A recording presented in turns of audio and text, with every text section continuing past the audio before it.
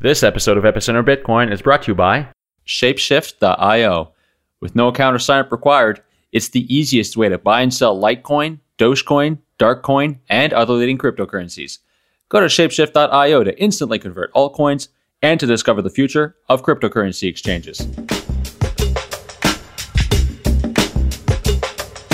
Hello, welcome to Epicenter Bitcoin, the show which talks about the technologies, projects, and startups driving decentralization and the global cryptocurrency revolution.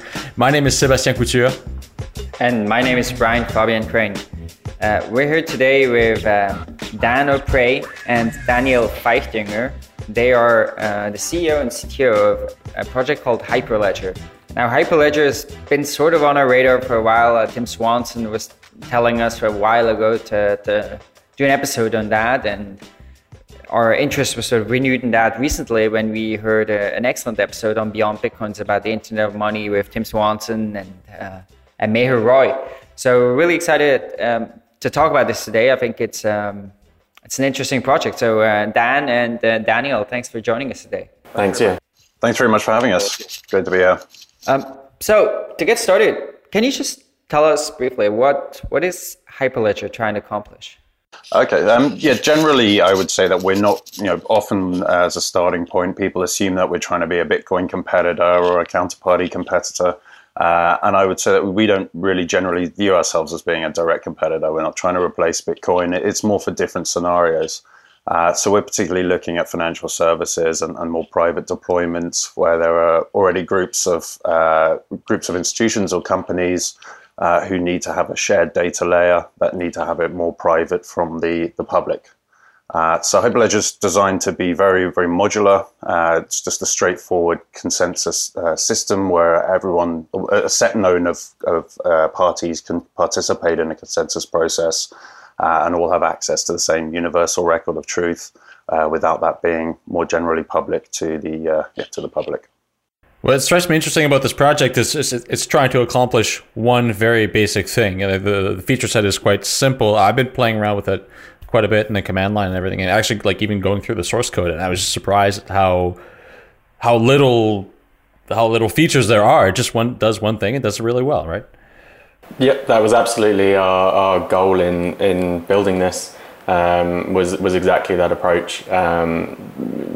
We feel some other projects kind of they're very complex, very involved, very interesting, but we really wanted and we do want to tackle kind of different parts of the stack in the future, but that was very much our approach was, let's just take the ledger layer, the kind of consensus process over the ledger layer and the kind of authentication and signatures, the access control over the accounts, and just really build a neat, robust solution for that before we kind of move on to different points in the stack. Yeah, we want to take a very modular approach. So some platforms have a lot of features and that's fantastic, but it sort of makes assumptions over how it's going to be used. And if you want to adopt the system and you might have to re-architect a lot of your existing systems and integrate them. So having to replace too much at once can be quite a large barrier of adoption to some entities.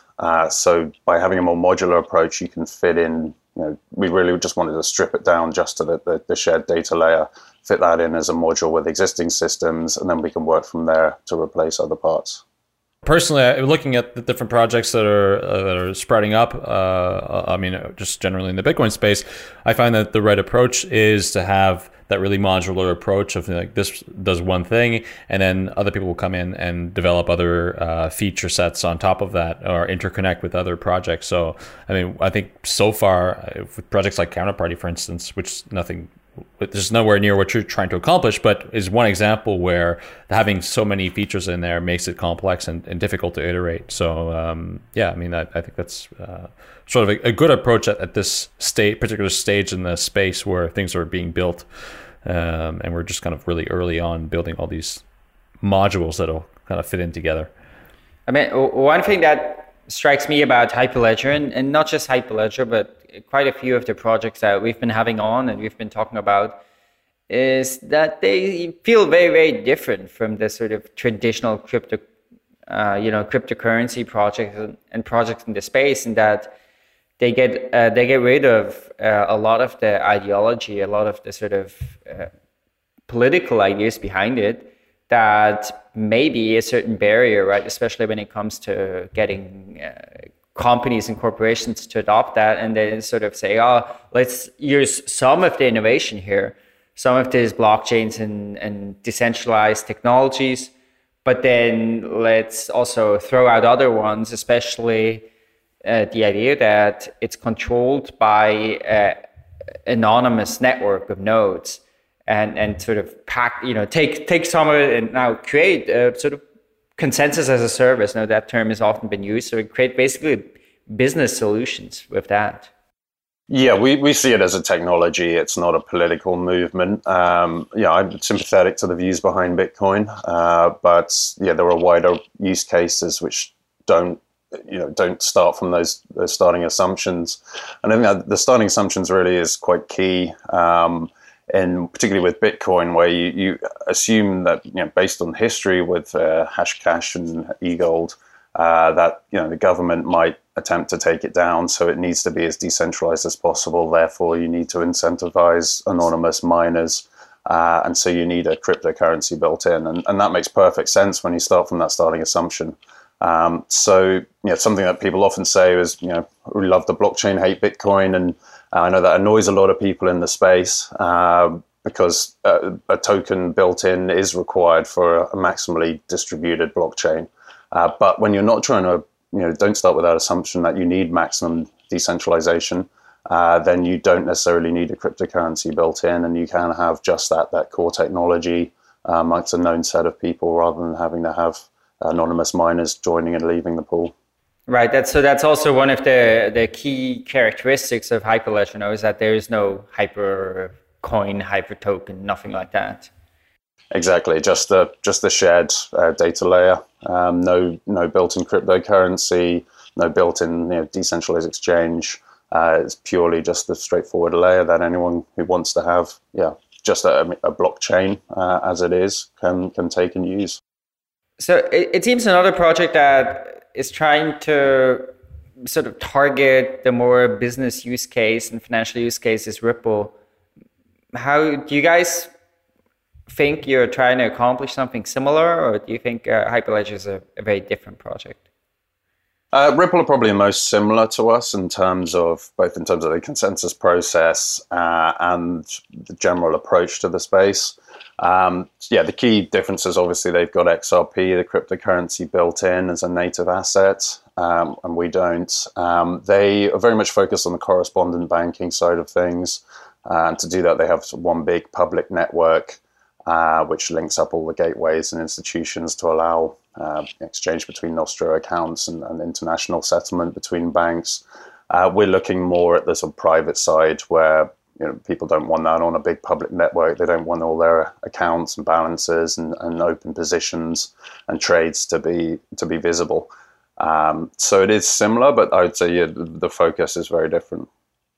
It seems besides the issue of compensating anonymous miners and sort of paying for the decentralization in that way, another function of native tokens is paying for transaction fees.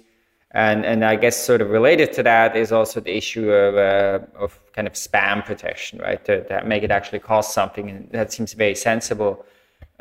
Is there a role for that in Hyperledger? So by default, Hyperledger doesn't have any transfer fees. So if you set up your own pool, you can just transfer freely within that. The notion that the pools will be spammed makes sense when you have an open network like Ripple, where anyone can join and create an account and create IOUs and do worthless transfers, and that could be an issue. When you are looking more at the private side, if you've got a group of banks or a group of partner companies who are known, either they're spamming each other money, which will be perfectly acceptable, or there'll be there isn't really any incentive for them to try and spam. So really, if again, it's the starting assumptions. If it's restricted to just known identities and people who are collaborating and already trust themselves in the real world to some extent, then the likelihood of spam is a lot less to zero. And I'd say also beyond that, just charging for transactions isn't necessarily the best way to get rid of spam. I know the popular example is around sort of email coin. People get a lot of spam. If you just charge a little bit per email, then spam will go away. But that's not necessarily true. For example, with sending postage mail, you have to buy a stamp, but you still send a lot of spam. And then also with email newsletters, where you need to send out mass emails, to charge just a little bit for that can add up to a lot. So I don't think that just charging is the solution necessarily to spam, and there can be more sophisticated technological approaches through software, through blacklisting, graylisting, and barring known spammers. I'd say as well, one of our differences from Bitcoin is that once you if you give up some of the massive decentralization, the kind of massive anonymity, and you get rid of mining and things, you can actually, processing a transaction becomes very cheap, very easy to run one of these servers. It's a pretty lightweight process. In fact, we're hoping that kind of one server could be engaged in multiple of these kind of consensus pools, kind of completely independently at the same time on the same machine. So I'd say the other side of our thing is, the other side of our vision is that we'd rather get transaction processing and checking accounts and validation and all that down to be as simple and lightweight as possible. So our threshold for what we can tolerate and what counts as spam on our system should be relatedly a lot lower. So that's interesting. So you mentioned that potentially you could have multiple nodes on the same system. Yeah, so the same server could be engaged in, through the use of virtual machines or something, could be participating in the consensus process for multiple different pools at the same time. Oh, okay. So for multiple pools of assets. Okay.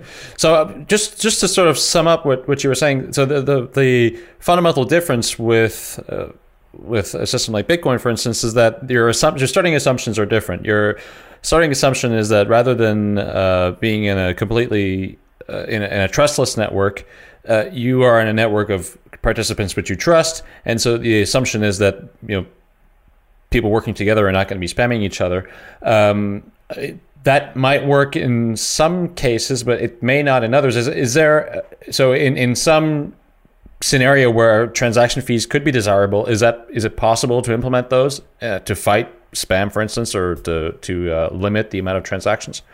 Yeah, absolutely.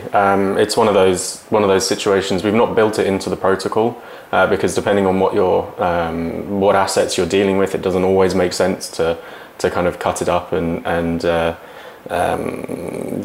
apportion it around to combat spam. But you could certainly build in either some sort of native asset or some sort of in a bunch of different assets which are required in order to make transfers. But again, that's something that we didn't want to build into the protocol because it's so domain specific. It really depends what you want to do. But yeah, that's absolutely something you could do should you want to. I think one of the interesting things here as well is the kind of vision for the future. Because here, if we have, because there's the idea, especially for example, connected with sidechains, and we can talk about these big pictures questions a bit more later.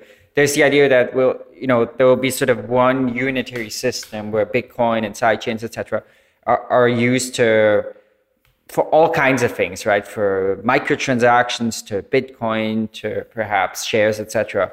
Whereas it seems with Hyperledger, you guys see more a world where there are all kinds of ledgers and all kinds of different consensus networks for a variety of use cases. So it seems like you guys are seeing a world where there will be thousands of different ledgers and consensus systems in the future. Is that correct? I believe so, yeah. I think the idea that everything will share the same blockchain or essentially the same database, whilst it may sort of sound good on the face of it, isn't very practical or even desirable. For example, if you want to have very, very different types of assets, why do they need to be on the same pool and limited to the same number of transactions and have all the same participants? And again, also in the case of Bitcoin, to have that all completely public. I think it makes a lot of sense. Obviously for the trustability and auditability of the Bitcoin blockchain, it needs to be public, and that makes sense for sort of the Bitcoin token, where you can hide who the ownership are through multiple accounts. But for institutional usage, it's too easy for, if you're Goldman Sachs, to have Morgan Stanley doing data analysis and finding out which accounts are yours and how much of what assets you own, and seeing what trade you're doing. And that's just sort of not acceptable to larger institutions.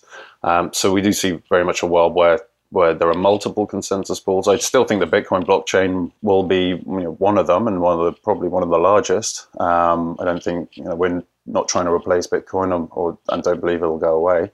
I just don't think it'll be all encompassing for every type of value and every type of transaction all across the world, across the board.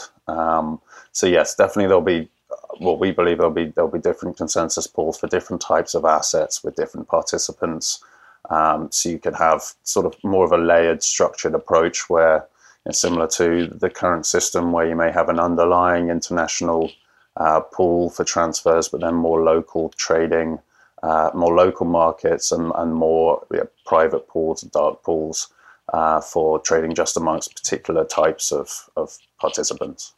Well, so which brings us to our next point of interoperability within the space, right? So this is something we've discussed quite a bit on the show and between Brian and I as well. So the idea that we have all these different currencies, and also so Mayer talks about it with regards to the Internet of Money, his white paper. So this idea of multiple currencies, at some point, they have to become interoperable. They have to be able to operate with each other. How does Hyperledger fit into to a world where there are multiple currencies, multiple assets distributed across multiple countries, perhaps with different regulatory frameworks, etc.? How would Hyperledger help in creating or eliminating the gaps between them? Yeah, that's definitely something that we're looking at. So, as I say, just internally within Hyperledger, a particular pool can have as many assets as can be supported by the servers. So, in that sense, you've kind of an unlimited number of assets that could be recorded in one pool.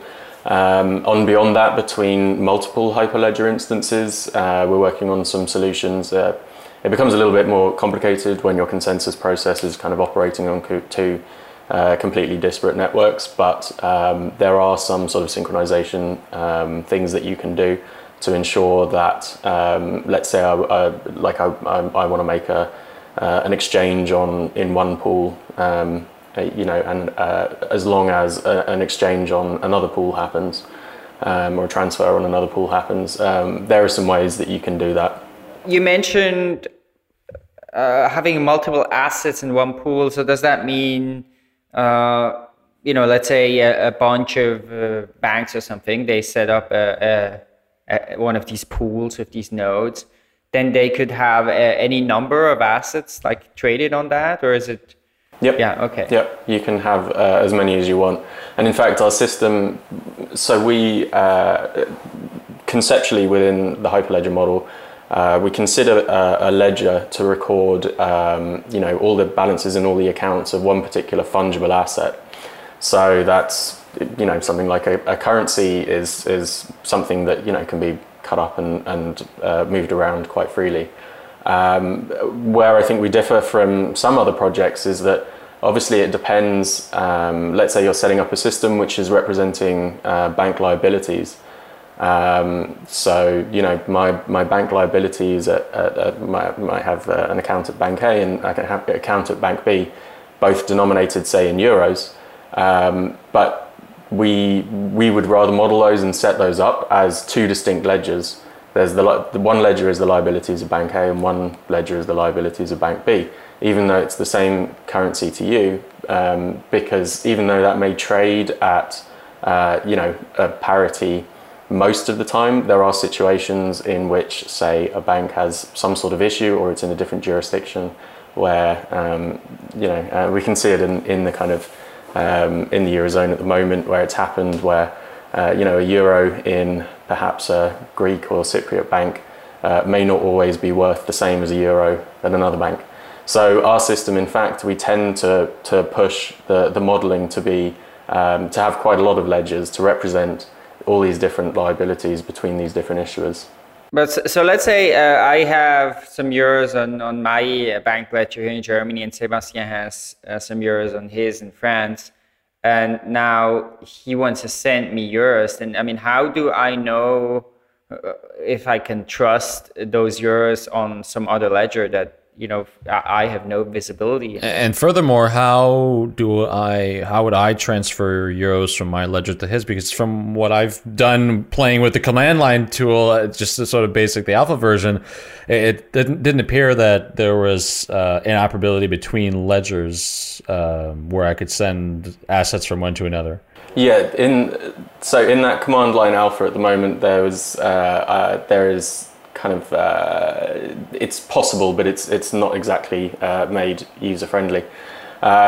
So in that situation, I mean, again, we're getting back to the state where we're kind of attempting to model. This stuff has existing setups and existing structures. So in this simple example, it would probably be that the banks maintain correspondent accounts with each other, Nostro and Vostro accounts, and in this situation, it would kind of go through. It could be a single atomic process. Let's say if it's all running within the same pool. Let's say it could be a single atomic process that I can transfer to the kind of to the credit the Nostro account of, well, it depends which way it's going around, but the Nostro bank of the receiving end, who with then instructions that Nostro bank then credits the recipient at the other end. So that's kind of how money moves around the system at the moment, except that it might take, when it goes through the ACH systems, it can take, anywhere from a few hours to 3 days, depending on which jurisdiction you're in and which sort of clearing ACH you're using. So I mean, it's conceptually, there are ways that this is set up already, and we're just looking at sort of maybe making it very quick and easy to kind of model these existing setups. So let me be a bit contrarian here and ask. I mean, it seems like what you guys are doing here is it sounds like you're just replicating the existing system, right? So how is that better? Is it just a more modern implementation of it that's much more efficient? As a starting point, we are trying to mimic the existing system as much as possible to make it easier for existing institutions to adopt. And there are reasons why the existing system is the way it is, other than sort of long legacy reasons. As your point about transferring euros, a euro has a counterparty, right? You're holding, it isn't just that you have a euro and it's a euro bill sitting in your pocket. That euro's counterparty is the European Central Bank, or if you've deposited in a bank, the counterparty is the bank. You can't just sort of get around this. When you're mapping assets on the ledger to the real world, they have to follow some sort of structure which makes sense to represent what those assets are and whose liabilities they are to you as well. Yes, it is very much trying to mimic the current system and improve it and make it more efficient. That is a starting point. I don't think we're going to see central banks just sort of give up and adopt Bitcoin, and certainly Bitcoin will run in parallel to these systems, but we are very much trying to improve the current system whilst Bitcoin tries to replace it, shall we say.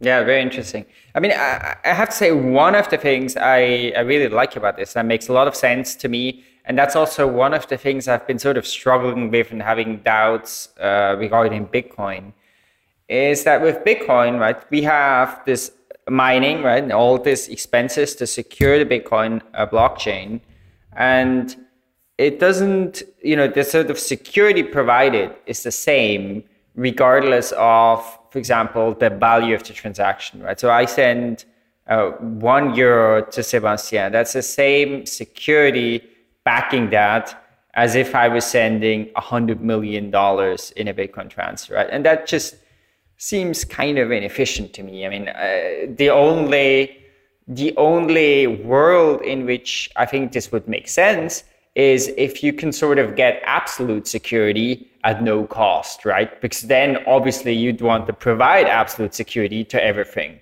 But as soon as sort of, more security has more cost, then, well, you'd think like, in that world, you'd want to provide less security and have a cheaper system for those things that need less security.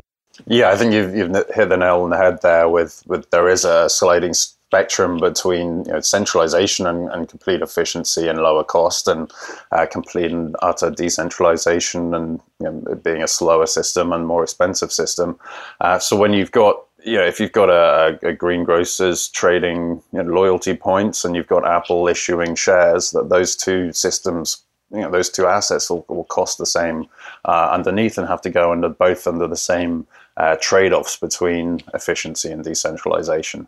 Hyperledger is very much designed to be flexible, where a group of shops, say just in San Francisco, can set up starts issuing a loyalty scheme, and that's just operated between themselves, and it's fast and cheap to operate. Whereas if you want to have a global securities market and stock exchange, then you want to have much more security over that network, because the assets being traded on are so much more valuable.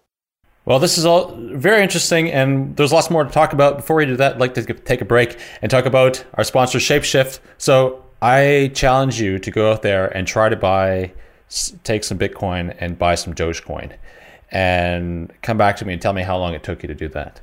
It probably takes anywhere between half an hour and an hour if you have to go through an exchange and create an account and get it verified, and perhaps even send them some personal information to do that.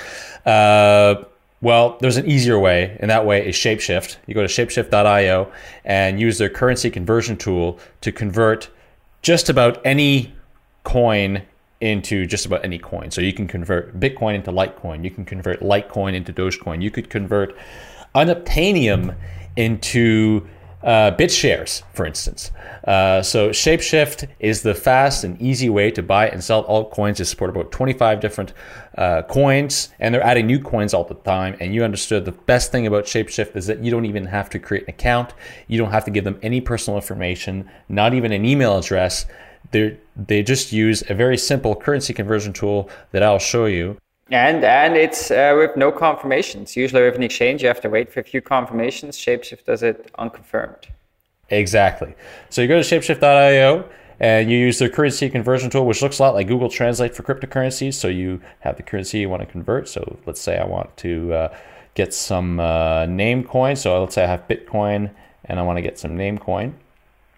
I'll just put my Namecoin payment address right here, hit start. I don't have a payment address right now, but I would hit start. That would get a QR code. And with that QR code, I'd send some Bitcoin and I'd get some Namecoin in, about 30 seconds. Just the time for them to get the transaction and get 0 confirmations, and that's it. So go to shapeshift.io, give it a try. Tell us what you think if you like it. And we'd like to thank them for their support of Epicenter Bitcoin. So we've talked a little bit about the issue of and the question of security and cost and decentralization. How does that work with Hyperledger itself? Is it also the case that as you perhaps scale the network and scale the security requirement, let's say you do that example of a global stock market where you have a lot of requirements and maybe a fairly high degree of decentralization, does that also, for example, impact performance in a negative way? Yes, yeah, it does. We're working as much as we can to mitigate against that too much. But broadly, the more widely distributed your nodes are, the more of them there are, and the more latency that there is between them, that is going to impact how quickly a transaction gets confirmed. As I say, there are ways you can mitigate against it, but that's a tension which I think will exist in any decentralized or distributed system. So again, that's just another reason why we think that independent deployments of these pools makes a lot more sense, because your requirements for kind of throughput maybe at one extreme end you may need all the machines in the same rack in the same data center. I mean, they could be technically operated by different service providers, but they need to have the highest level of kind of connectivity between them. And then at the other end, you may get, something that looks a little bit more like Bitcoin with a lot of participants and a kind of global distribution. But yeah, you're going to get a trade-off there in terms of performance. So are you saying then that just are you saying that Bitcoin cannot be performant no matter what? There are lots of very clever proposals around. I'm not too familiar with all of them, but around channels and I guess the whole sidechains thing is another effort to kind of tackle this kind of problem. But I mean, fundamentally, at the core of Bitcoin is it has to be, each block has to be fairly slow and expensive to create, right? Because that's kind of the security model. If it was quick and cheap, then it would be too easy to attack a particular block. So I think inherently that just kind of feels inherent in Bitcoin to me, that it's a slow, steady protocol which just keeps chugging along and doing what it does quite well. But yeah, they've made the trade-off already, and it sits at that kind of one extreme end of the spectrum. So I presume still in this case, it's going to be much, much, much faster, and the performance is going to be much higher, even in a decentralized system where you may have, I don't know, let's say at the extreme case, maybe 1,000 different nodes that control the network. Yeah, I mean, I think that's the number of nodes is certainly going to have an impact. Again, it's the problem's kind of slightly limited by the kind of quorum threshold that you need, the number of nodes that need to respond. So the very slowest nodes on the network are not going to impact you too much, which is nice. But there is still a kind of degradation when you get up to a lot of nodes, as well as a lot of data you need to store for all of the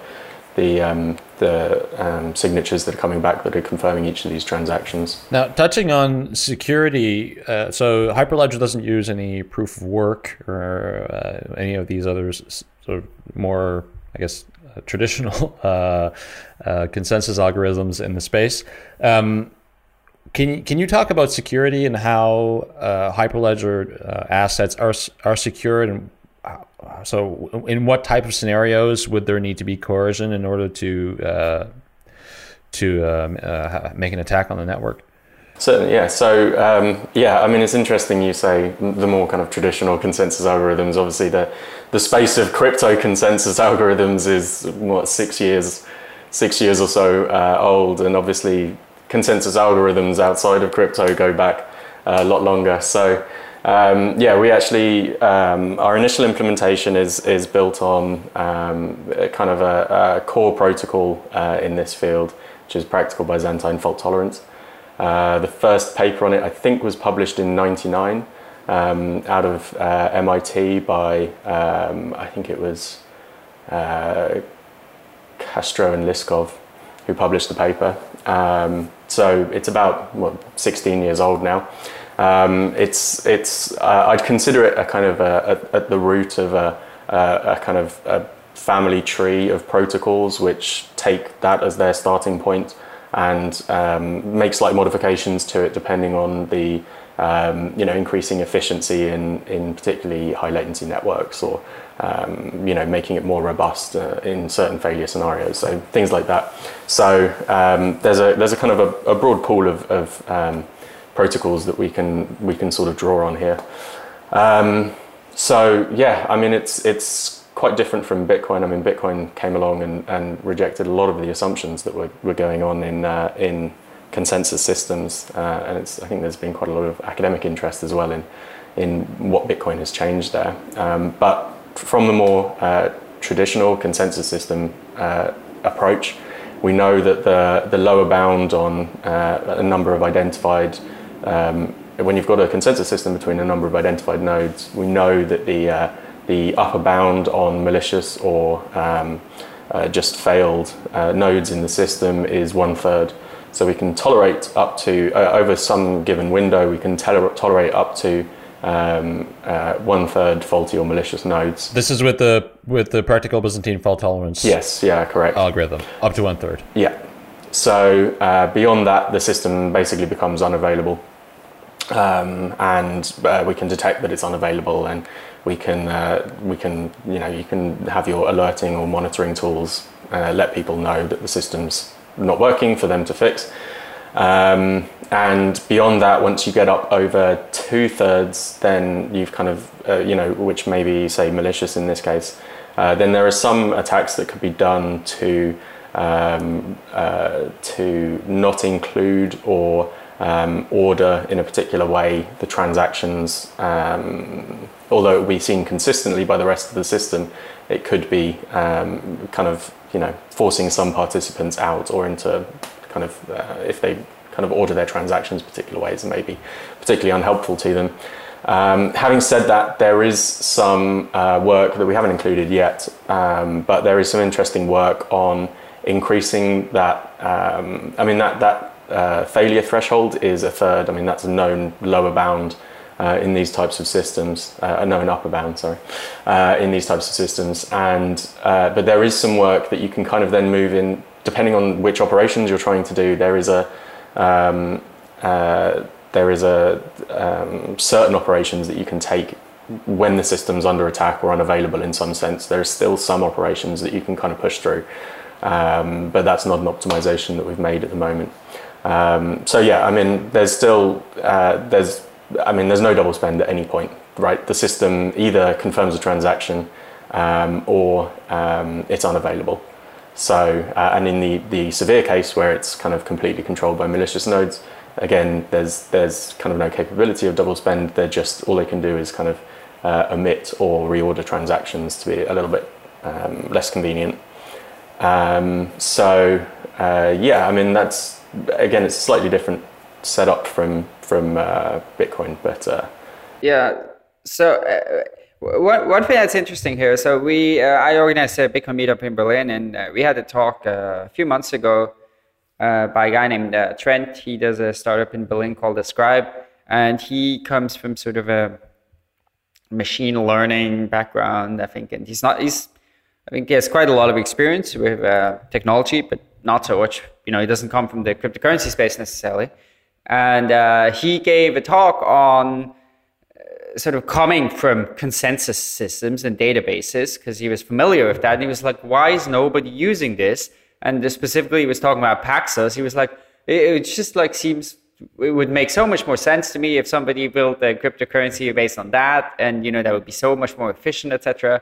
And it seems like you guys are exactly doing that. So it's... Yeah, I mean, that was kind of one of our... I was really interested in the kind of cryptocurrency space for a long time. But yeah, one of my issues was just the overhead of all the mining and kind of that there were protocols out there which could solve this. Having gone into it, as far as we have done now, you can understand why Bitcoin makes the trade-offs that it does. It's a really neat system when your starting assumption is that there are a lot of anonymous nodes who are kind of coming in and dropping out. It's a very clever system, and there may be small tweaks and improvements that could be made to that core protocol. But on the whole, it's been remarkably resilient and does what it does very well. But again, as we've always said, if you've got a different set of starting assumptions, then there's a broad range of literature and a lot of academic research which has been done on this stuff to draw upon. You don't have to go back and reinvent this stuff, and you shouldn't, because the minute you try and kind of reinvent these consensus protocols from scratch without having a really good grounding in this stuff, you're going to make some errors, or there'll be some edge cases where it doesn't work. So practical Byzantine fault tolerance has a nice formal mathematical proof to show that it is correct. There aren't too many consensus protocols which can make that same claim.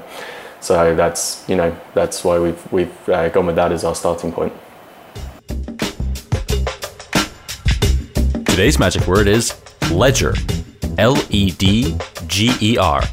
Go to letstalkbitcoin.com to sign in, enter the magic word, and claim your part of the listener reward.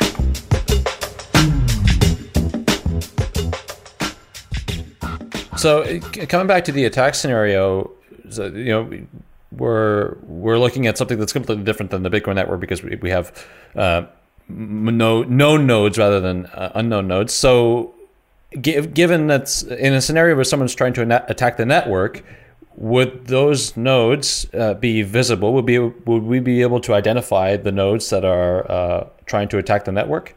Yeah, you would. Every nodes are identified by their public key, and they sign any transaction that they're processing according to this protocol. So all of that information is broadcast to the other nodes and logged, made visible. So there's very little incentive to attack the network. I mean, because first of all, the assumption is that we're in a system where people are don't have the incentive to attack the network, and then on top of that, it would be known that they were attacking the network. Exactly. So it's a fairly yeah. I mean, there could still be reasons why you'd want to, but it certainly cuts it out to a certain extent. Can you go into some of those reasons? Like, because it's unclear to me if we can't double spend. Like, it's unclear to me if there are any attack vectors that are actually plausible with this in a type of scenario like what Hyperledger is trying to achieve. Well, again, being able to reject transactions, if you have full control, kind of above 2/3 or something of the network, and you can get to the point where the system can run, but you're rejecting operations, then it may be that you're looking to punish some particular actors in the system so that they just can't use it at all. So that, I mean, the incentives are reduced, but I mean there are still a few. So it also seems like one thing one could do, because all the actors, the agents can be known, is you could actually have legal contracts that sort of say certain actions and types of behaviors are illegal. Yeah, absolutely. I mean, as a fallback, you've got the technical proof that people can't double spend. But for example, if Brian was sending Sebastian, Brian had 10 units in his account and he was sending Sebastian 5. And then he was also sending me 10. Daniel could, depends on which one goes through first and which one gets confirmed. If Daniel had over 2/3 or Daniel's group had over 2/3 of the network, they could reorder that. So your transfer to me went through and then to Sebastian failed. So that's one sort of reordering attack. But yes, you can have terms and conditions since everyone's known and the identity of the nodes are known. You can have conditions to participate in that network, and as a fallback, you do have the legal system. There will always be certain degrees of ambiguity over contracts in the world. I think they can't necessarily all be hard-coded and technically solved. So yes, having known identities means you can take traditional action for breaking terms and conditions and distributor agreements. I mean, we did an episode recently where we talked about your possible attack on Bitcoin, and that's sort of one of the things that personally I find kind of worrying, and that's a possible scenario. So somebody could attack Bitcoin, and it would be perfectly illegal, right? Like, let's say somebody takes over a majority of the network and mines all empty blocks. That's a sort of a very simple attack we talked about. It's like, what's illegal about that? Nothing, right? Like, it would be, I think, impossible to get any kind of legal, lawsuit against a party like that, even if that party is known, right? But of course, here it's completely different. If you have a known set of nodes, you have a contract there that very clearly states the rules, and then they violate that, and you have that as a basis. So it seems to have a quite an advantage there also from a security perspective. Yep, I think that, in Bitcoin, things like fraud and theft will still be covered by current laws. But in the example you gave, that's that there isn't really a current legal paradigm or legal precedent for something like that, and it would be very, very difficult to have action. So yes, actually having identities known, and that's very important to the participants, not just for the legal background, but if they want to know who's processing the transactions and where they are. If, for example, if you have a Bitcoin mine in North Korea, and they're processing transactions and getting miners fees, and you're paying those fees, are you then breaking sanctions and breaking the law? But yes, so in actually having those identities and locations known, that does mean there's legal recompense if someone does break those terms. So diving into specific use cases, I'd like to. So we've talked about implementing this at sort of the banking, financial sector level. I always like to have sort of simple examples. Can you perhaps explain a scenario where someone might want to use this for loyalty points? Like, I don't know, maybe there's a local grocery store down the street and they want to implement loyalty points for their customers and use a system like Hyperledger. How would they do that? Yep. So we're actually talking to a company who's doing just that in the Bay Area. So they've got a group of small independent shops and chains, and even some larger supermarkets who currently issue loyalty schemes. So I won't go into specifics of their particular solution, but each business can have its own ledger or multiple ledgers. So one, say, could be a USD prepaid ledger. Another could be, if they're spending, to give them free sandwich or whatever it may be. And then those businesses can receive the funds, issue onto those ledgers, issue their own, those tokens, and also group together to create, interoperability and accessibility, that they can have one loyalty scheme that can be used across, everyone in Berkeley, for example. So that would be, an example where you've got a few smaller partners. Not all of them necessarily have to run nodes. The attack, the security required is not as high as it would be with securities.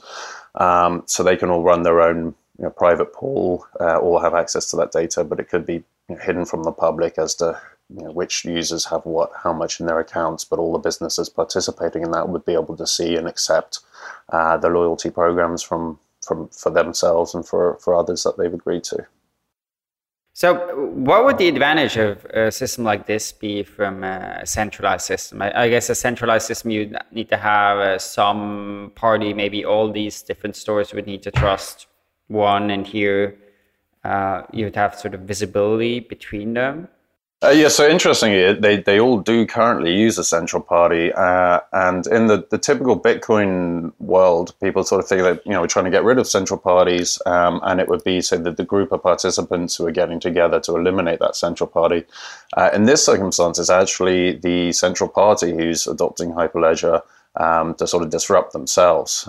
They see that being a central party means that they have to operate their own database and accounting software, which can be very, very complicated. Whereas, essentially, outsourcing that to a Hyperledger pool and getting all the benefits of our development automatically without them having to build their own proprietary system. It also means that it's a lot more open to the ecosystem, so people can build different types of tools on top. That will be, if someone builds something, something completely unrelated and open sources it, they can make use of that, and having that sort of shared platform that everyone can build on top and share the ecosystem. And also, for other types of assets, it could be traded between different pools. So you could change your while they might be operating a loyalty scheme pool, there may be an Air Miles pool that people can transfer across to, and it opens up the possibilities for sort of liquidity in the market and exchanging these points for other things. So they see a lot of value there in the future potential of having a permissionless platform. Now, could one use this perhaps for doing crowdfunding and issuing tokens? Would that even be desirable? Yep, you can do. In the case where actually they're also looking into that same company. So you could crowdfund a new restaurant or business. Hyperledger does very much take the starting assumption that you're not doing anything illegal. If there's anything sort of legally gray area or blatantly illegal, then some Bitcoin-based solution probably is a better fit for that because of the decentralized aspect. Because that's why you want that higher level of resiliency and decentralization, and reduce trust as much as possible. But certainly if you're following regulations and you're complying to local laws, then Hyperledger could be used for that. Certainly if there were no risk of attacks on that scale. Well, it seems like in this case, even using a decentralized system is not going to help you in any way, right? Because it will always be known, that business here in San Francisco that did crowd sale, it's no problem for the government to just come in and like shut down that business, arrest people, etc. So whether or not like the share trading can still go on and they can't do that, it's fairly irrelevant. Right? Yep, and that's a great point. Whenever you're dealing with assets in the real world, and what's on the ledger is actually mapping to real world assets, whether they're gold or shares or anything else. Ultimately, governments can go and seize the way the gold's being stored, or shut down the business, or take whatever real world asset is being mapped. So unless you have something on the ledger that is actually the asset that it represents, as Bitcoin is, which has no counterparty, or you have shares issued directly onto that ledger that are the official record, which things built on top of counterparty or BitShares are. But when you have a physical presence or a physical commodity or item in the real world, you're never going to get around that just with a technical solution. Especially if you're in the US, right? I mean, it may help you if you're abroad, right? But if you are where the law is going to be enforced, then that's not going to protect you. Yes, exactly. So could you go a bit more into detail about how a company or a group of organizations would implement private pools? So it's the source code is freely available. It runs as a fairly standard web server. You have to set it up with an initial configuration of the other initial nodes to start with, from there you can contact the nodes and start. It'll start to replicate the system. There's no need to fork the code or anything like that to set up your own unique configuration. It's ready to go. Having said that, at the moment there's not a particularly user-friendly onboarding process to get that up and running. So that's something we're going to work on very soon. So that kind of when you start it, you will be asked to set up your initial configuration and all that. And then the clients again connect just through standard HTTP messages. So we'll be releasing a couple of reference clients for that, and there's a command line implementation. Beyond that, it should be fairly simple and straightforward to integrate with in a bunch of different ways. So anybody can do that right now. So right now you go to the GitHub page, you can install the command line interface tool. It's just a Ruby gem, and then you can create ledgers, you can create assets, you can issue them. That's running on a pool of nodes that you guys have up right now, which is just basically staging nodes. Yeah, I think that's still running on our alpha implementation, so that's shortly to be updated with a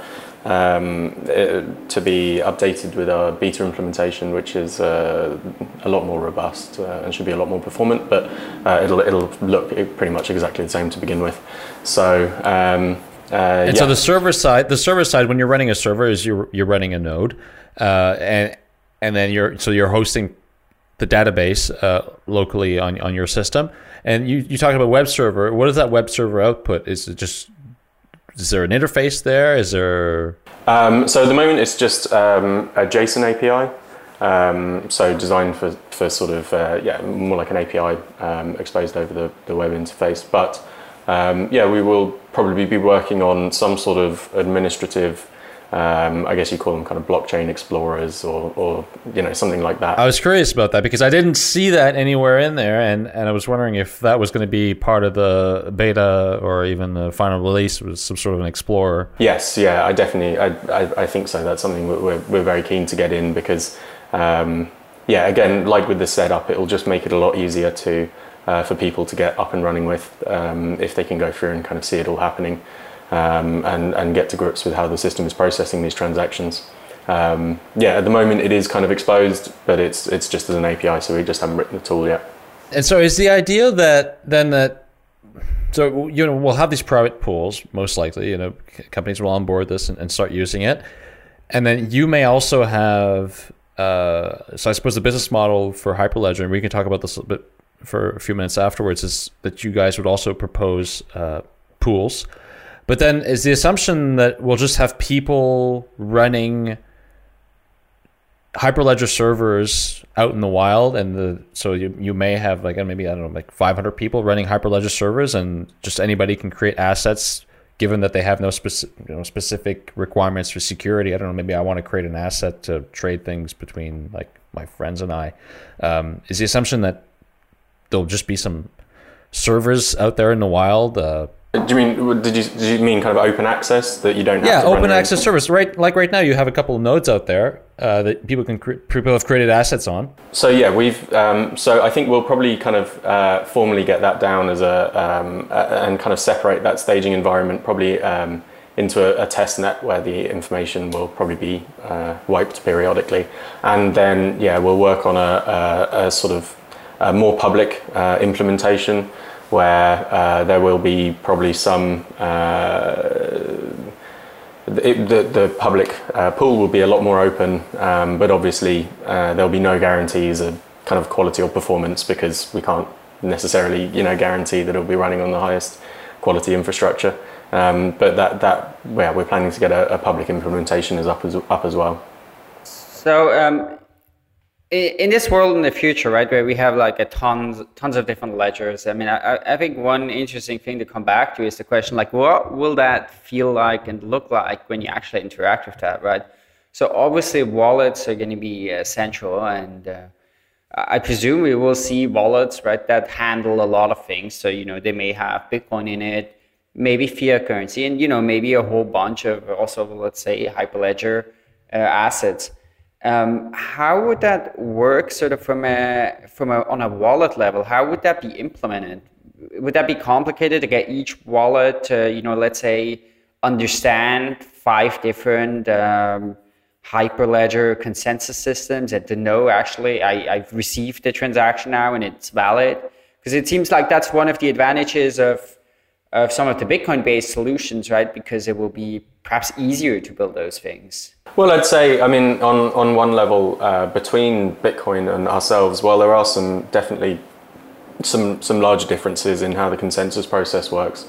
The whole kind of public key infrastructure, the idea of creating your own local, key pair and using that or multi-sig to authenticate transactions, all of that stays very, very much the same, or kind of as similar as we can. So, I mean, from the wallet point of view, in terms of key management and signing transactions and submitting transactions, all of that looks very similar. So there may be some slight differences in the API, although we'll probably release sort of a Bitcoin D wrapper so that we are as kind of drop-in compatible with kind of existing Bitcoin implementations as possible.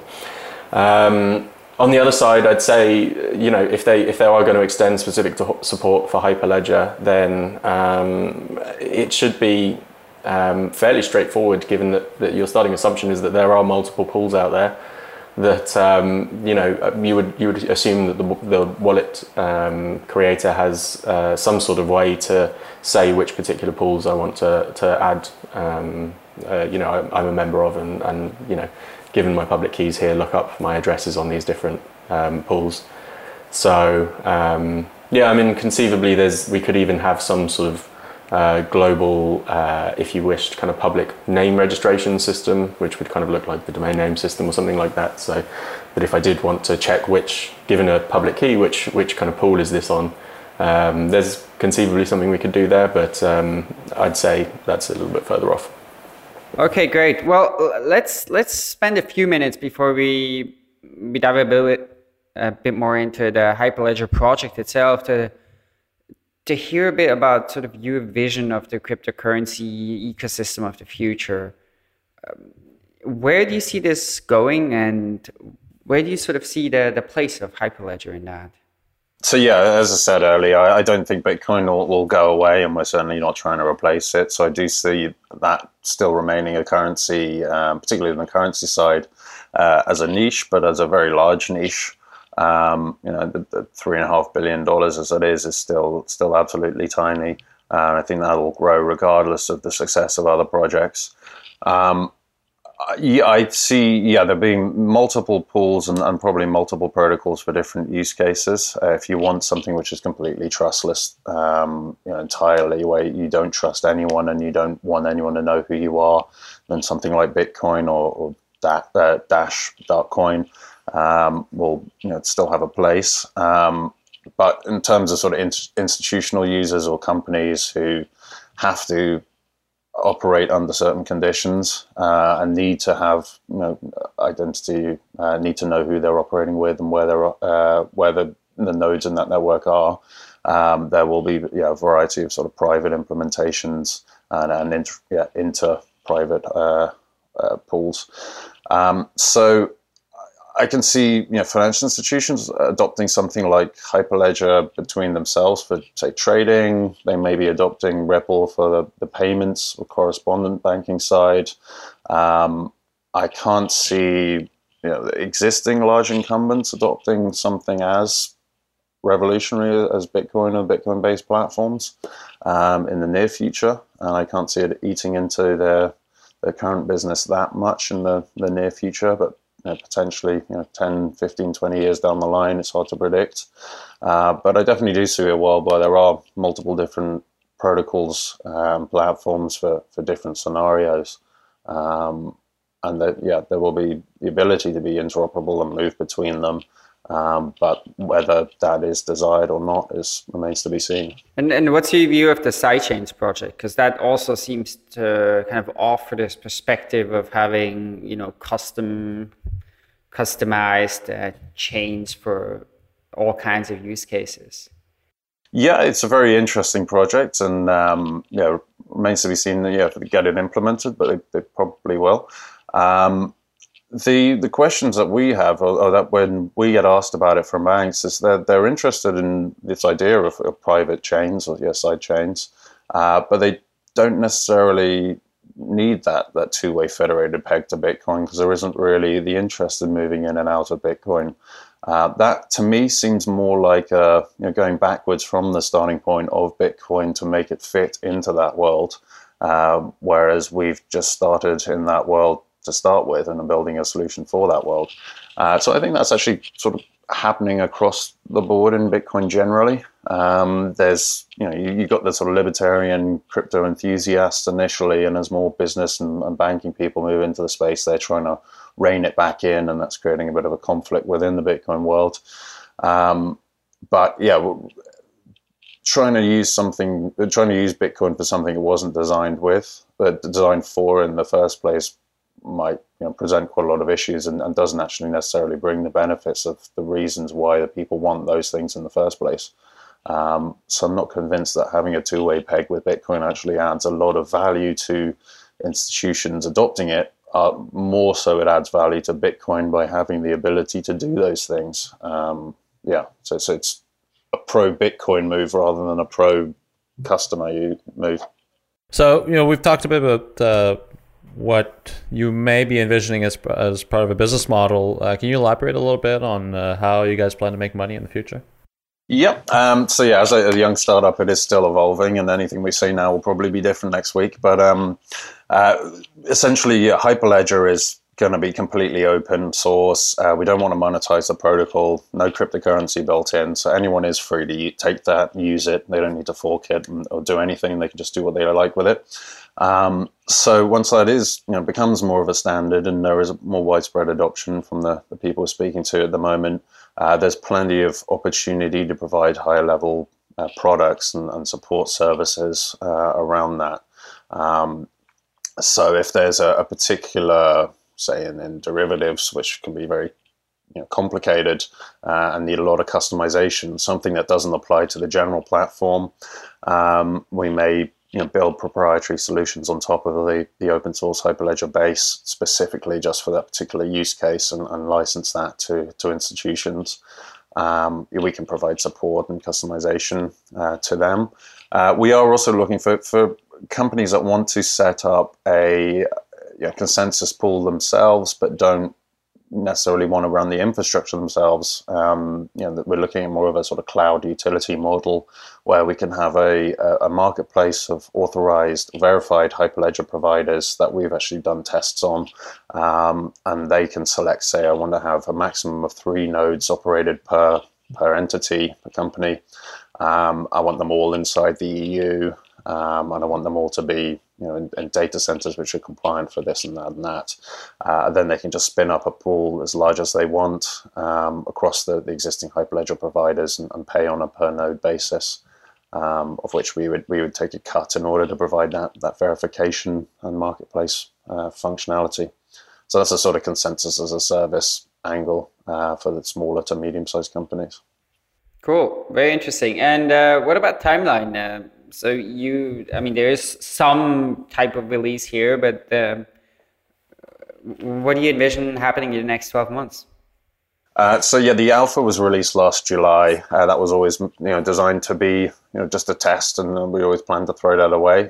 So the beta is actually up on GitHub now. It's been completely rewritten from scratch. It's much more performant and stable. And the goal is to have that production ready by early April, just with the core feature set. Beyond that, it is very much market driven. From the customers we're talking, or the potential customers we're talking to, there are specific requirements and weighing up which of those are most generally applicable to go across the board. It will get the highest priority. So we will have a proper sort of feature map and roadmap up soon, but it will likely change based on user feedback very rapidly. Cool, fantastic. Well, thanks so much for joining us today, guys. It was very interesting talking about this project, which I think is definitely showing an important sort of movement that's happening in the cryptocurrency space, of the attempt to take a lot of the innovation and a lot of the sort of breakthroughs that have happened here and try to apply them to existing system and see what one can sort of do with that.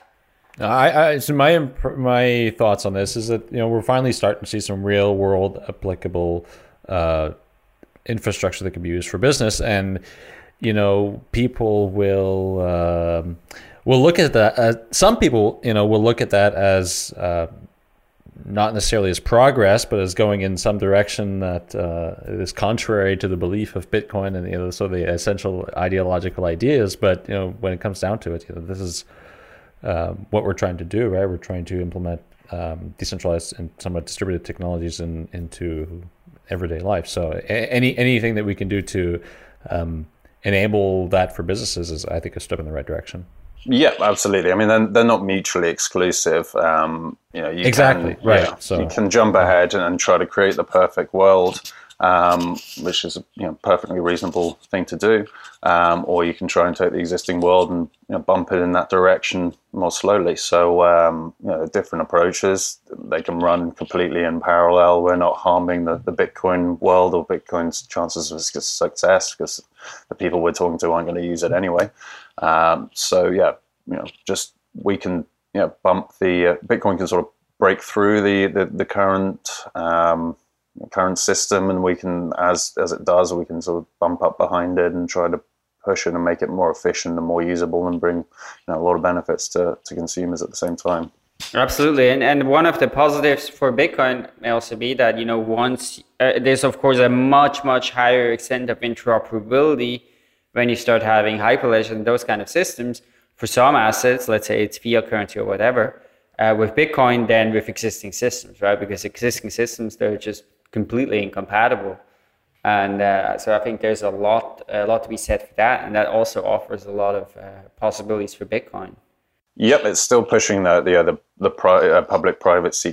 public-private key infrastructure. So once that is, and that's a big thing, not just for the Bitcoin world, but for the internet and banking and everything in general. So helping push that forward as a greater industry is beneficial to everyone who's using that technology. And as you say, it does make it easier for people to, once they are used to being in control of their own assets and having those private keys, and that makes the jump to Bitcoin all the more palatable. Cool. Well, yeah, thanks so much for joining us today. It was a pleasure. We will have links to the project, also to your forum and to the blog, perhaps, where people can read more about the project, also get in touch with you guys if they're curious. I encourage people to, if you're comfortable with the command line, like install the command line tool. It's really easy, and just try creating a ledger and assets and fooling around with it. It's really cool. Absolutely, I should do that as well. I'm going to try that as well. Okay, well, thanks so much, and thanks to our listeners for listening. It was a pleasure as always. You can follow us on Twitter at Epicenter BTC, and we will be back next week. So thanks, and we'll see you then. Thanks for having us. Thanks so much, guys.